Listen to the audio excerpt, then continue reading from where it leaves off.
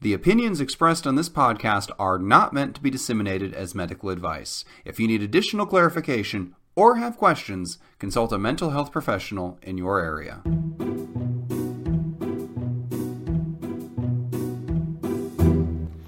Hello, and welcome to 10 Minutes to Save Your Marriage, the podcast where a comedy writer, that's me, and a psychologist, that's Steve, apparently, the podcast where we try to solve your long-running relationship issues. Talk there. You're just going to do the 10 intro minutes and then or I less. talk. I do it differently every week, depending on how capable I think you sound that week. I use wrong and wronger as your training ground. I secretly appraise you, and then I give you as much freedom as I think you can handle, and you always disappoint me.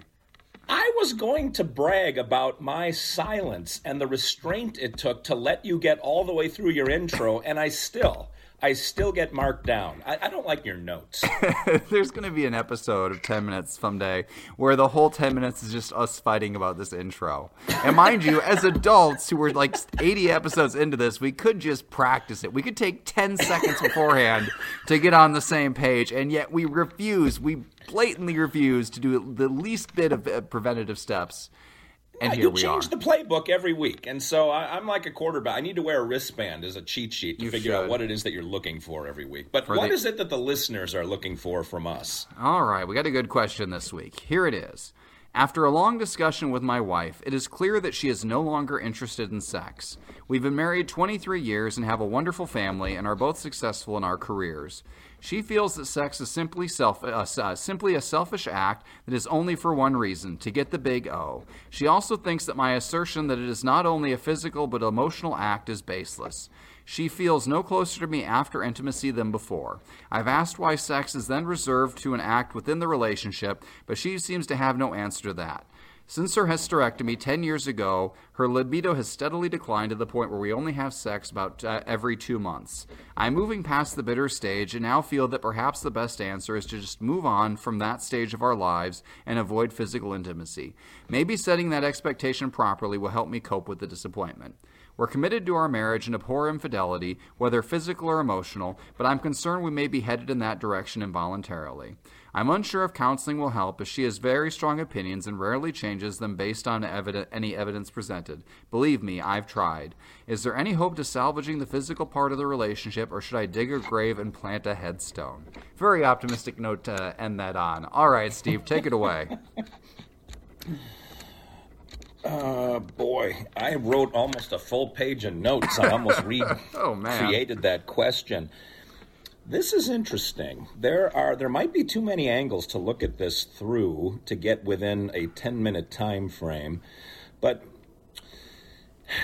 there's a few things that I picked out that sort of belie some problems in the relationship. And the last one that I was writing right when you finished was, she rarely changes her opinion despite evidence. And I think, that's either someone who is irrationally truculent, which suggests there's been some trauma back there, or that he's being pejorative toward his wife because he's being passive-aggressive toward her and saying that she's stubborn, and he's doing it in sort of a childish way, which suggests there might be something in his background, too.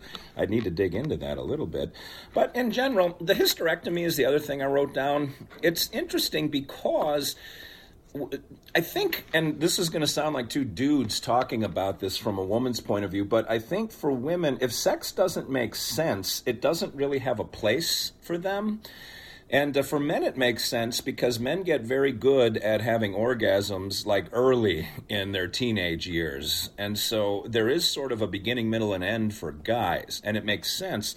For women, it's a little bit more of a symphony that doesn't necessarily phase out at the end. It just kind of keeps going and it rises and falls. And so if that intimacy part doesn't compute for whatever reason with the woman, and the hysterectomy can start taking some of this away, then it isn't going to make sense to her and she won't want to do it. The problem, I think, from his perspective is he's probably thinking, all you have to do is show up. Like, I'll do all the work and we can feel close. And even if you don't, I'll feel closer to you. And doesn't that make you feel better to know that I'm feeling better? And so if her answer to that question ultimately is no, I think that does kind of come back on the relationship. Or she's got something in her past that is getting, the word nowadays is overused, but I like it, just triggered. It's leaning in on some painful memory that she has that she wants to sort of wall off in her mind. And so any kind of sexual encounter may start to push on that wall. And so she just doesn't like it. And now that they're past childbearing and they're past, they can kind of move into, after 23 years, a more... I can't think of the word. I was trying to think of it when you were talking. Where both members of the couple just sort of share their lives with asexually. Doggone, they cohabit. No, it's platonic not. I can't think of the word. I don't know what you're going for. Yeah, roommate is sort of it's the negative frame around that, but that's basically what it is, that there's like a collegial relationship that you have.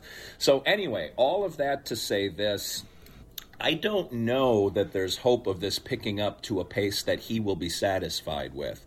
I do think this can be salvaged to where if she's okay with once every couple months and he can sort of work himself into, at least that is sort of the pot of gold at the end of every 2-month rainbow, they might be able to work this out.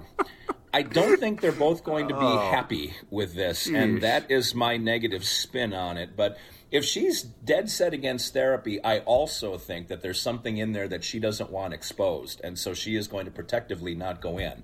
But anyway, I could talk for another 20 minutes on this. This is interesting, but I want to give you some space to say, what say you, James Breakwell? Oh, when I saw this question roll in, I thought, this is it. This is the question that gets me canceled off the internet, because I'm going to answer it honestly, and we're just going to get bounced off of here.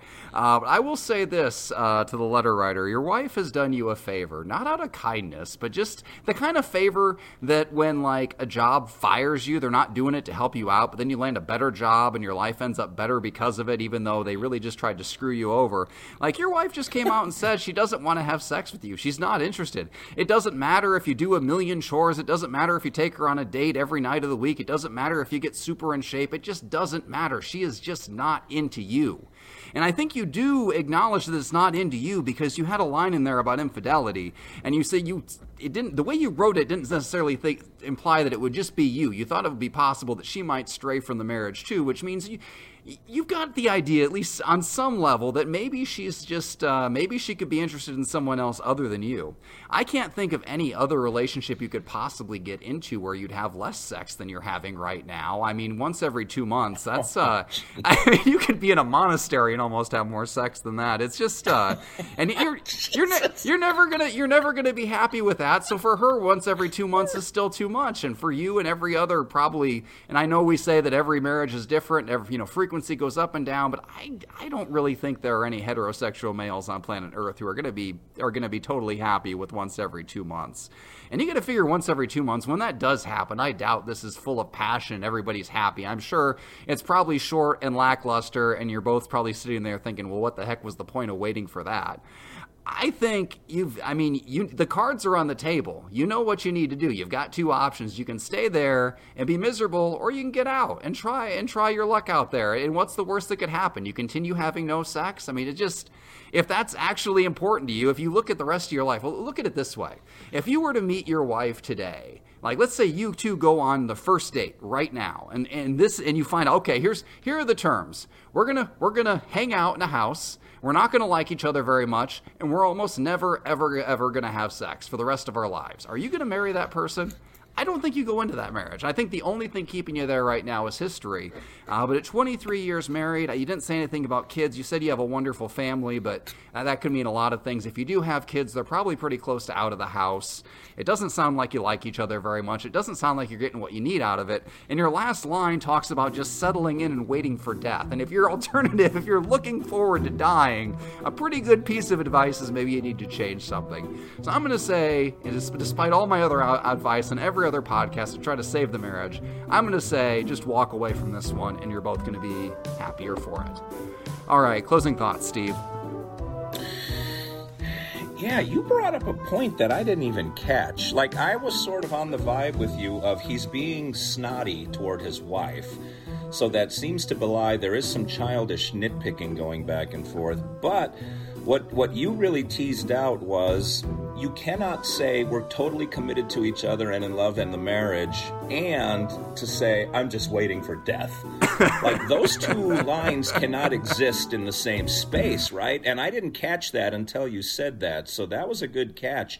There seems to be a lot more underlying anger than this fellow is probably willing to admit to, because it's not correct or it's not cool to admit that stuff. But I don't know that the part that I don't know, and this is your bottom line, and this is the part that I would at least need to dig into a little more, is it that she is not into sex or not into you? And your take on it was she's not into the guy, and my take isn't quite there yet. It might just be that there's something about sex that bothers her, and so she's shutting that part of herself off. And anyway, it's going to take a little more exploration. If I were the guy, just the last piece of advice is maybe get some counseling for you, just so that you can talk it over with someone that has time to go into all the details and maybe make a judgment call that's based on more data than James and I have. Well, there you have it. Episode of 10 Minutes to Save Your Marriage, where Steve says there's almost no hope, and I say there's absolutely no hope. I don't think any marriages were saved tonight. If you have a relationship, though, you'd like us to do better on, please send that question in to James Breakwell at explodingunicorn.com. That's Exploding Unicorn with the E. It doesn't actually have to be a marriage question. It can be, parent-child, parent-animal, platonic coworkers. We had one the other week with a church group. Just whatever human relationship you have going on, send it in to us, and we'll take a crack at it. This has been another episode of 10 Minutes to Save Your Marriage, and that's 10 minutes of your life you'll never get back.